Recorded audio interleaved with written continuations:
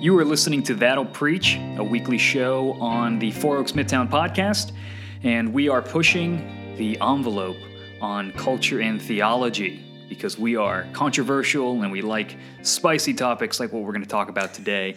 We're not actually that controversial. I know, but this is just for the advertising money, Paul. Yeah. I'm Brian Zhang. I lead the college ministry and adult education at Four Oaks Midtown. I'm with Paul Rezkala, PhD student pursuing philosophy at Florida State University. Paul, how you doing? Wonderful. That's not true.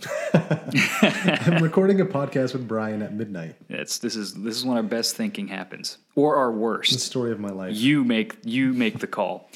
But we have been in a series on the 7 deadly sins. We're calling it Tallahassee Vice.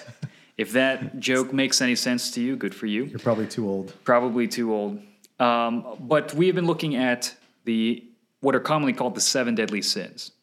And what we want to do is we want to name these sins, learn about them so that we can grow out of them, that we can make some progress in our lives fighting these sins.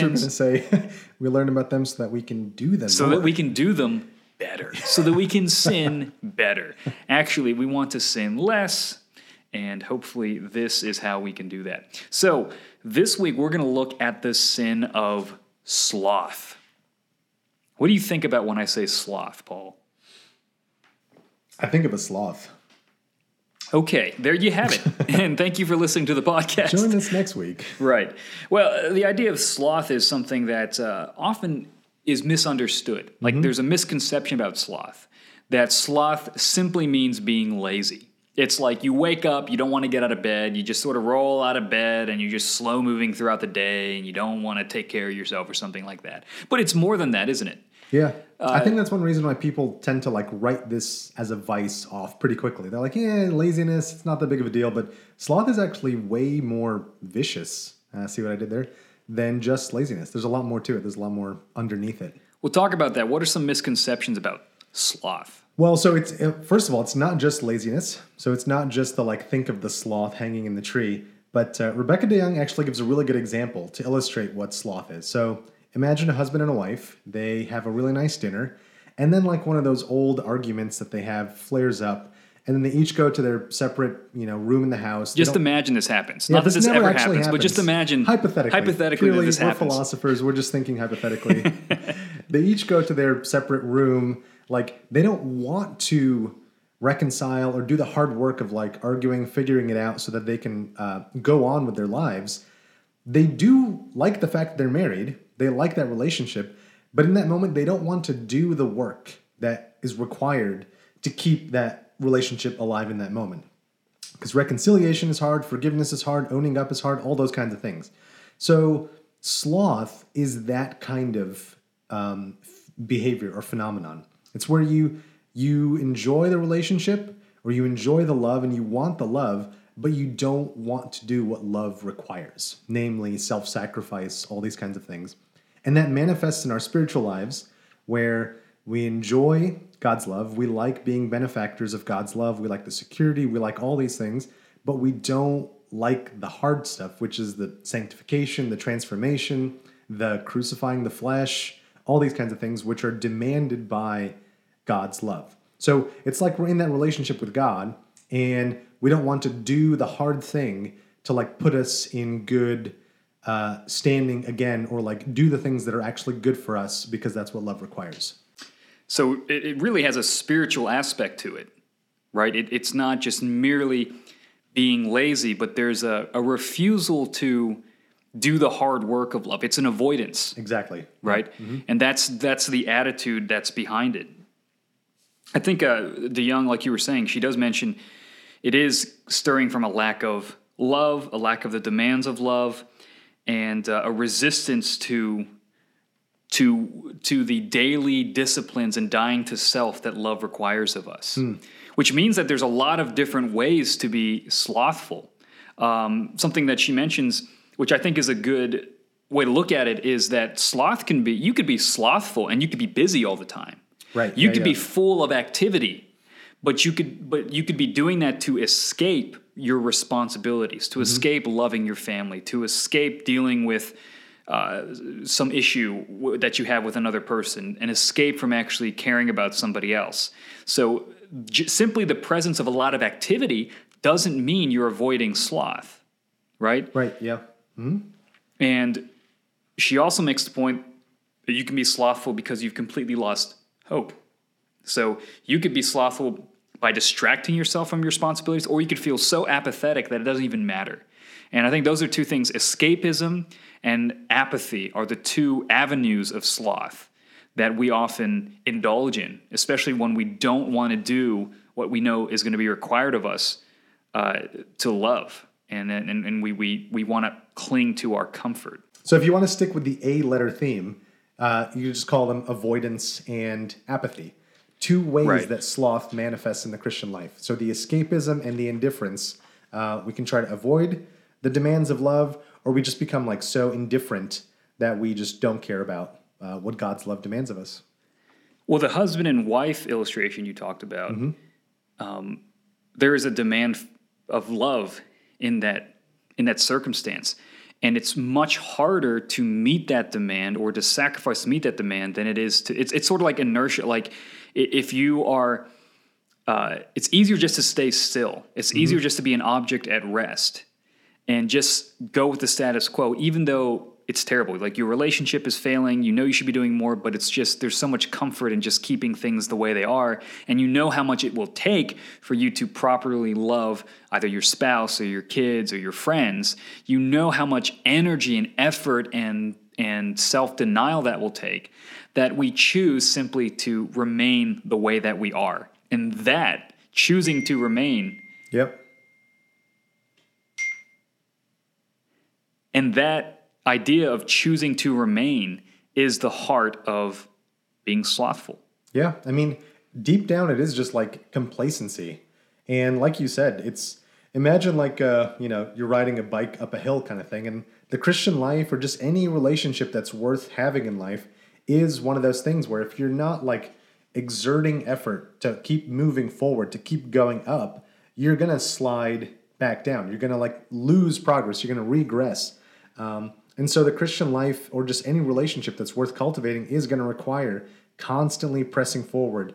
And this looks often more than like this is just daily tasks of serving other people. So like in a marriage, what's like indicative of or characteristic of love is not like a special dinner or like a candlelit thing every night. It's taking out the trash. It's, listening to the other person talk about their day. It's giving the person a break while you do the dishes so that they can, So it's in those little moments, those daily tasks, where like true love is forged and strengthened. So too in our Christian lives, it's the small things that we do every day that kill the vice in us and builds virtue. It's these good habits, getting rid of the bad habits and building the good ones. Well, that's what DeYoung talks about. She says that love is essentially a sequence of decisions that lead up to commitment. That's good. And I didn't write it. You should get that on a bumper sticker. I know, right? Or a tattoo, right? But John Gottman, Dr. John Gottman, who wrote, he's like a big psychology professor. He's done a lot of stuff, research on marriages. One of the things he talks about is that trust is built not in these extravagant, moments, but daily in seeing a partner serve, in seeing a friend sacrifice on your behalf. It's those little moments when they respond to the call of love. That's what builds trust. And the flip side is when you continually reject the call of love, you refuse to do what love demands of you. You are indulging in sloth, and you are, in a sense, destroying the trust and relationship too. But also to that point of like, there is a kind of like, it's easier to get married than it is to be married or to stay married. So making the initial contact or like forming the relationship at the start is really easy, but it's really difficult to stay that way. So there's a kind of like theologians like to talk about the already but not yet like aspect of Christianity. There is that also in the Christian life too. Like we are saved, we're justified, but sanctification is a lifelong process. So you get married, you take your vows, but being married means living out those vows. So too also in the Christian life, you're saved, you're converted, you're justified, But living out that life is a life of sanctification and putting to death your flesh, and that's really hard. And it's not legalism. Right, yeah. You know, that's kind of the religious boogeyman, you know, like legalism. Everything is legalism. Don't put in effort to anything. Well, that's not what legalism is. You know, legalism is talking about doing things to earn the love of another. But this is about working out your love for the other. Exactly. In actions, which is what Paul, with Philippians, you know, work out your salvation with fear and trembling, because it's God who works in you both to will and to work. So there is a call to, a command for us to live out our salvation. So if you nurse grudges, right, you're not living out love in a relationship, right? If you refuse to say, I'm sorry, you can feel the amount of effort it's going to take to make the relationship right. And the refusal to do that is that pull of sloth for us, where we just would rather let it blow over, not deal with it at all. I think so many of our problems, especially relationally, come from that. And what about with regard to God? You know, can we be slothful towards God? And what would that look like? Oh, absolutely. And when you look at like the Christian tradition and how they talked about sloth, like the examples that are used from Scripture, Lot's wife, for example. So here you have God saves Lot and his family. And so Lot's wife sees God's providence there and God's love and doesn't want to do the very simple command of not looking back, but she does. And the same with Israel. God saves his people Israel out of Egypt and gives them a new land, like parts of the Red Sea, all these things, and yet they keep looking back towards Egypt, towards like the food that they had in Egypt, even they like totally forget that they were slaves there. Those examples are like basically what we do in the Christian life, where we are benefactors of God's love. We enjoy that part of like the security, the reputation, the whatever good things come along with that. But we keep looking back to our old lives, or we look back to just like, man, things are just easier when I don't have to like pray or fast or think about other people. And so that complacency there is just sloth setting in, and it's the refusal of our complying with what love requires. And that God provides us everything we need to follow him. Yeah. Like you think about Israel, like you were saying, I mean, he gave them food, he gave them water, he was guiding them in a pillar of fire and cloud and night. I mean, he had everything for them. And he gave them Moses, and it still wasn't enough. And so the issue wasn't God's willingness to help, it was their willingness to trust. Right. And so sloth is a lack of trust in God. And something that DeYoung mentions is that you can be slothful by not, being what God has called you to be, by shying away, and that there is a call, and she talks about how you can be slothful if your mind is always restless. I think that's really interesting. Yeah. You're constantly diverting yourself.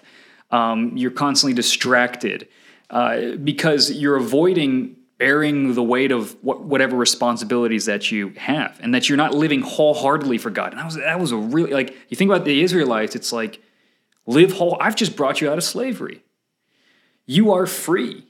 You have God with you. So trust me and live wholeheartedly serving me. And serving me is not slavery. Yeah.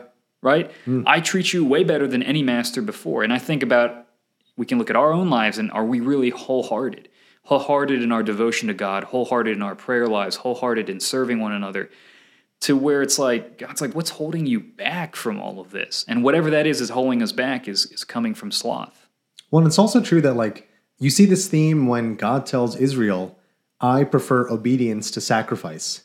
So there's a perfect example of sloth where you try to substitute actually doing what love requires, namely obedience, and you do the busy work of temple ritual. So on the outside, it looks like you're doing everything. And Jesus even talks about, this is a people who like worship me with their mouths, but their lips are far from me. You know how much their hearts are far from.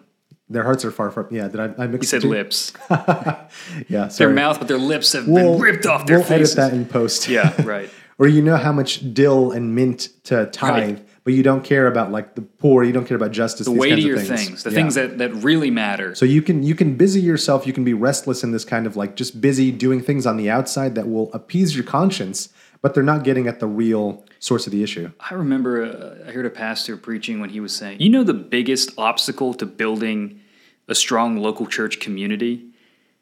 It's soccer practice. And what he mentioned was that if you're playing, travel soccer every weekend and your family can only come to church once every 2 months, well, then it's like, well, it's family time. It's like, yeah, but are you sure? Or are you refusing the demand of love, to love your local church? Because we can often do that. We can pit good things against good things.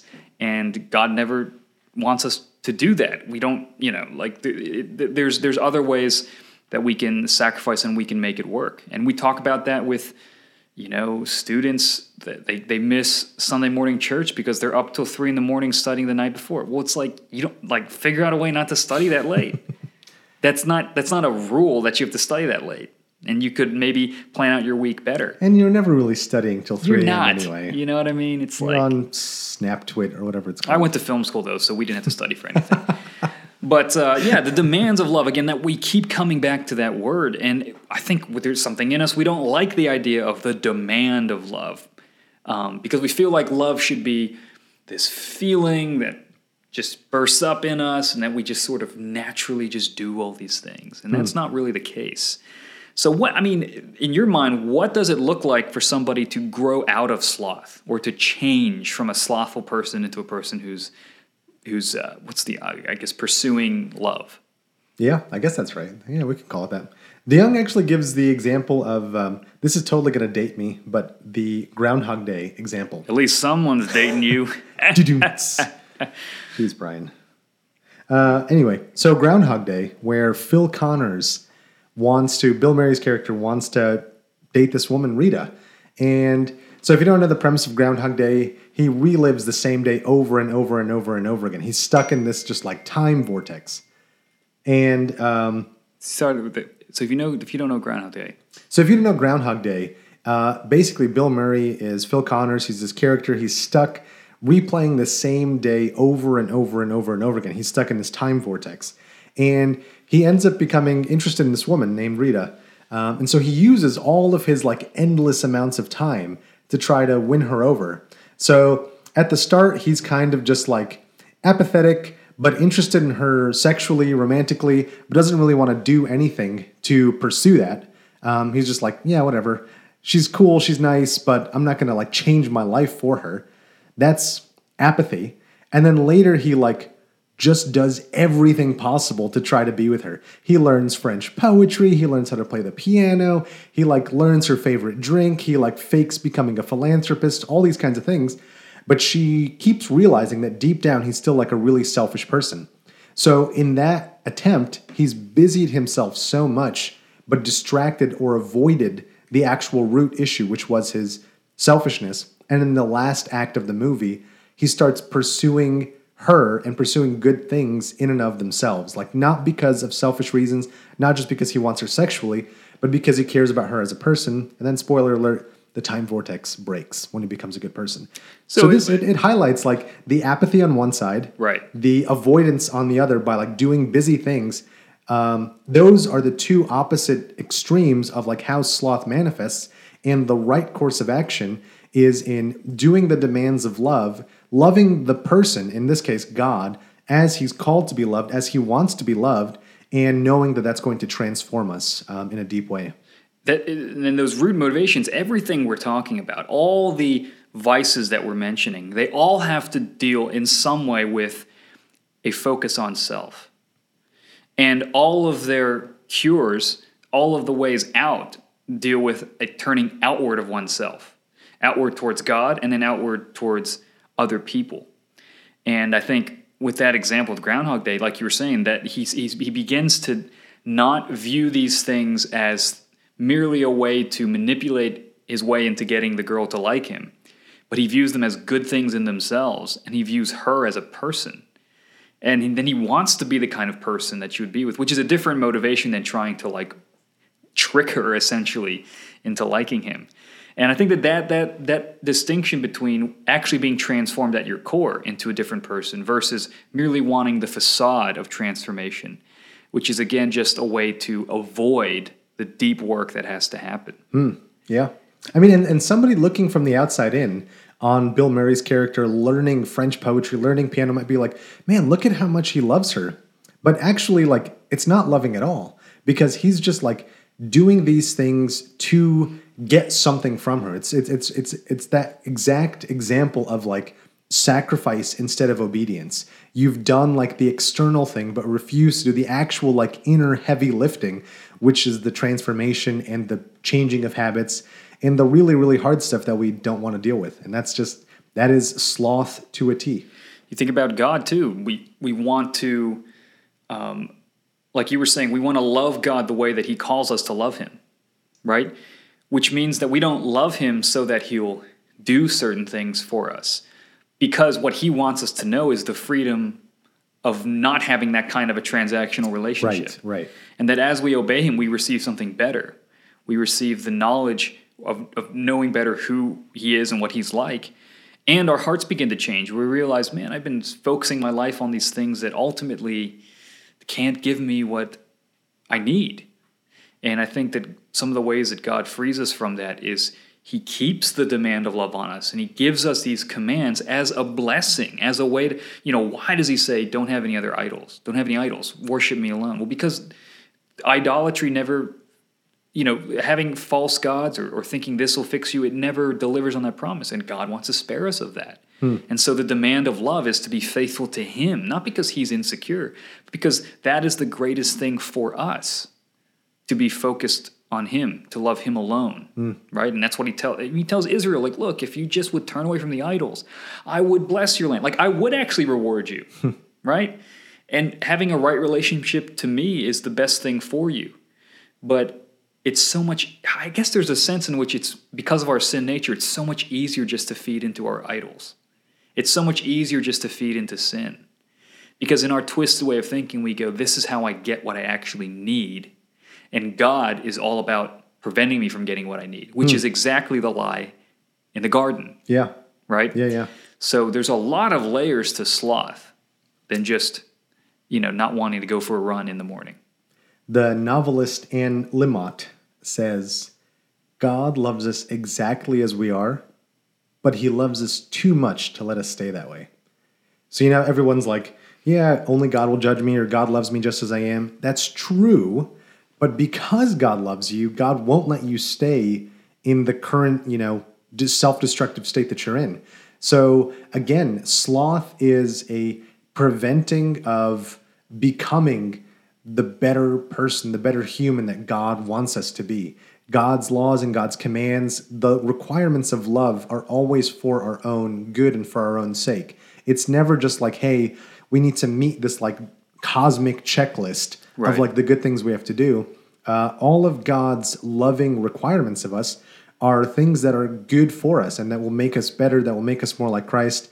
And ultimately, that's what we want to be. We want to be better humans. We want to slowly but surely grow more into what it means to be human. And what we're currently in, marred by sin, that's not the way humans are.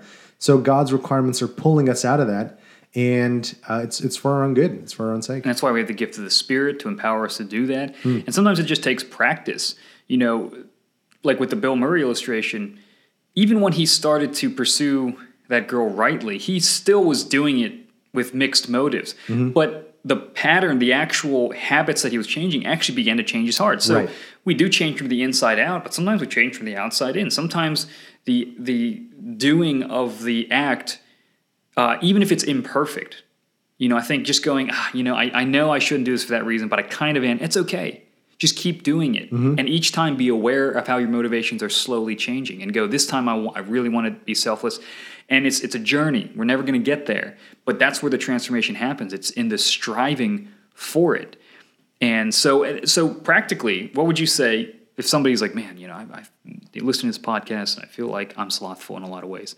How do we change? How do we practically do that? I know it's by the Spirit, by God's power, through the gospel, but what does that mean on the ground? Well, it's two things. First of all, it's that what you just said right there. It's that stability, perseverance, endurance. Like the New Testament uses this language all the time. Like the Christian journey is one of endurance, perseverance, long suffering, patience, stability, commitment.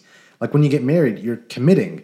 And that means that like I'm not going to just act and live out based on how I feel. Because if I did, I would just never do anything that was hard or difficult at all, ever.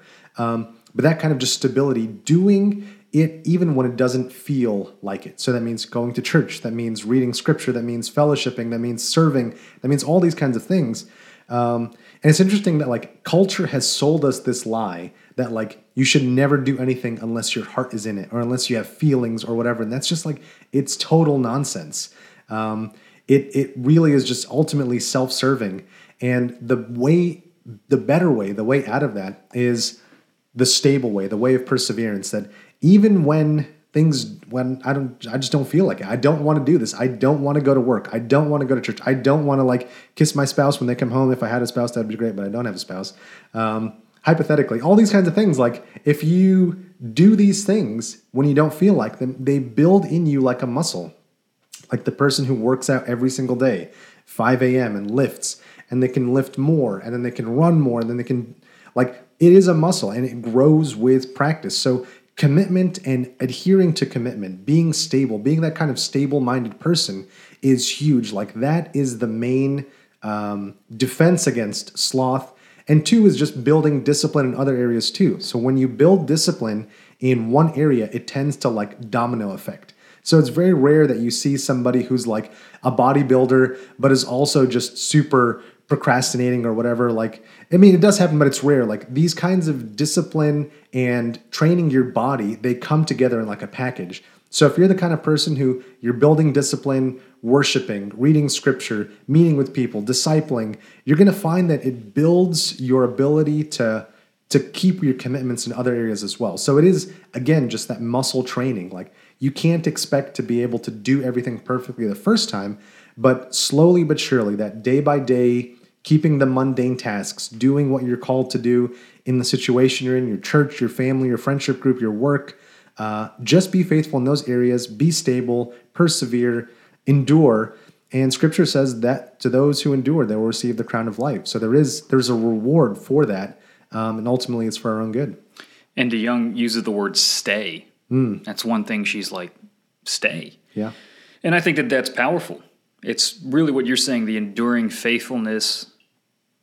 Boiling that down to one word is think about, if you're in your marriage and it's difficult, stay. Right? Stay, especially when you don't feel like it. Stay and be committed. If there's a friendship and it's hard to find reconciliation, it's hard conversations, keep having them. Stay. Right? And if it's hard loving people in the church, keep doing it. Stay. Sometimes just that dogged, and especially now because it's so easy to leave and to go and be mobile, and people don't build roots into communities anymore. We're just sort of these autonomous selves that float around from community to community, and we lose that sense of the fruit of a rich life happens when you root in and you stay. It doesn't mean you can't move for a new job, but it means if you do, go there with the mindset of like, I don't want to run. If I'm going to move to another place, I want to build roots. And I think that is a special challenge for our generation. That there is something, it's almost a delayed gratification where it's like, you know what, I'm going to keep loving, keep serving, keep doing this. And what happens is a lot of times your feelings begin to change and you find yourself loving a place or a person or a community in a way that you never thought before. And what happened? It's almost like God designed us this way. You invest and then your emotions and feelings start to match that investment. I mean, Jesus tells in the Sermon on the Mount, where your treasure is, there your heart will be also. Right. So that when you treasure things, when you invest, when you perform, when you do and pour yourself into these things, you begin to find that, God hardwired us so that our affections will follow what we do and what we invest in. What was that dating statistic or thing you were telling me about earlier with the like people who Right. initial interactions. Yeah, he was just saying that. Is this Gottman again? Yeah, this was Gottman. We love Gottman. Yeah, but he was basically saying that people fall in love because of uniqueness. That it's not the initial attraction, but as they get to know each other, there's something attractive that this is the person you're interested in, or this is the person you're dating, or this is the person you're married to. That their uniqueness, that they're sort of your person that you're with, makes them more attractive, and it's because you've invested. Right. It's because you've made a decision that to sort of single them out, and that actually drives their attractions. Which is why, in couples, some people, they're insecure about something, and their spouse is like, "I don't think that's a big deal," or "I kind of like that about you." Well, it's because it's that uniqueness that really draws people together, but that takes time to build, and it takes investment, and that takes, again, that daily sort of dying to self and sacrifice. That'll preach. That'll preach.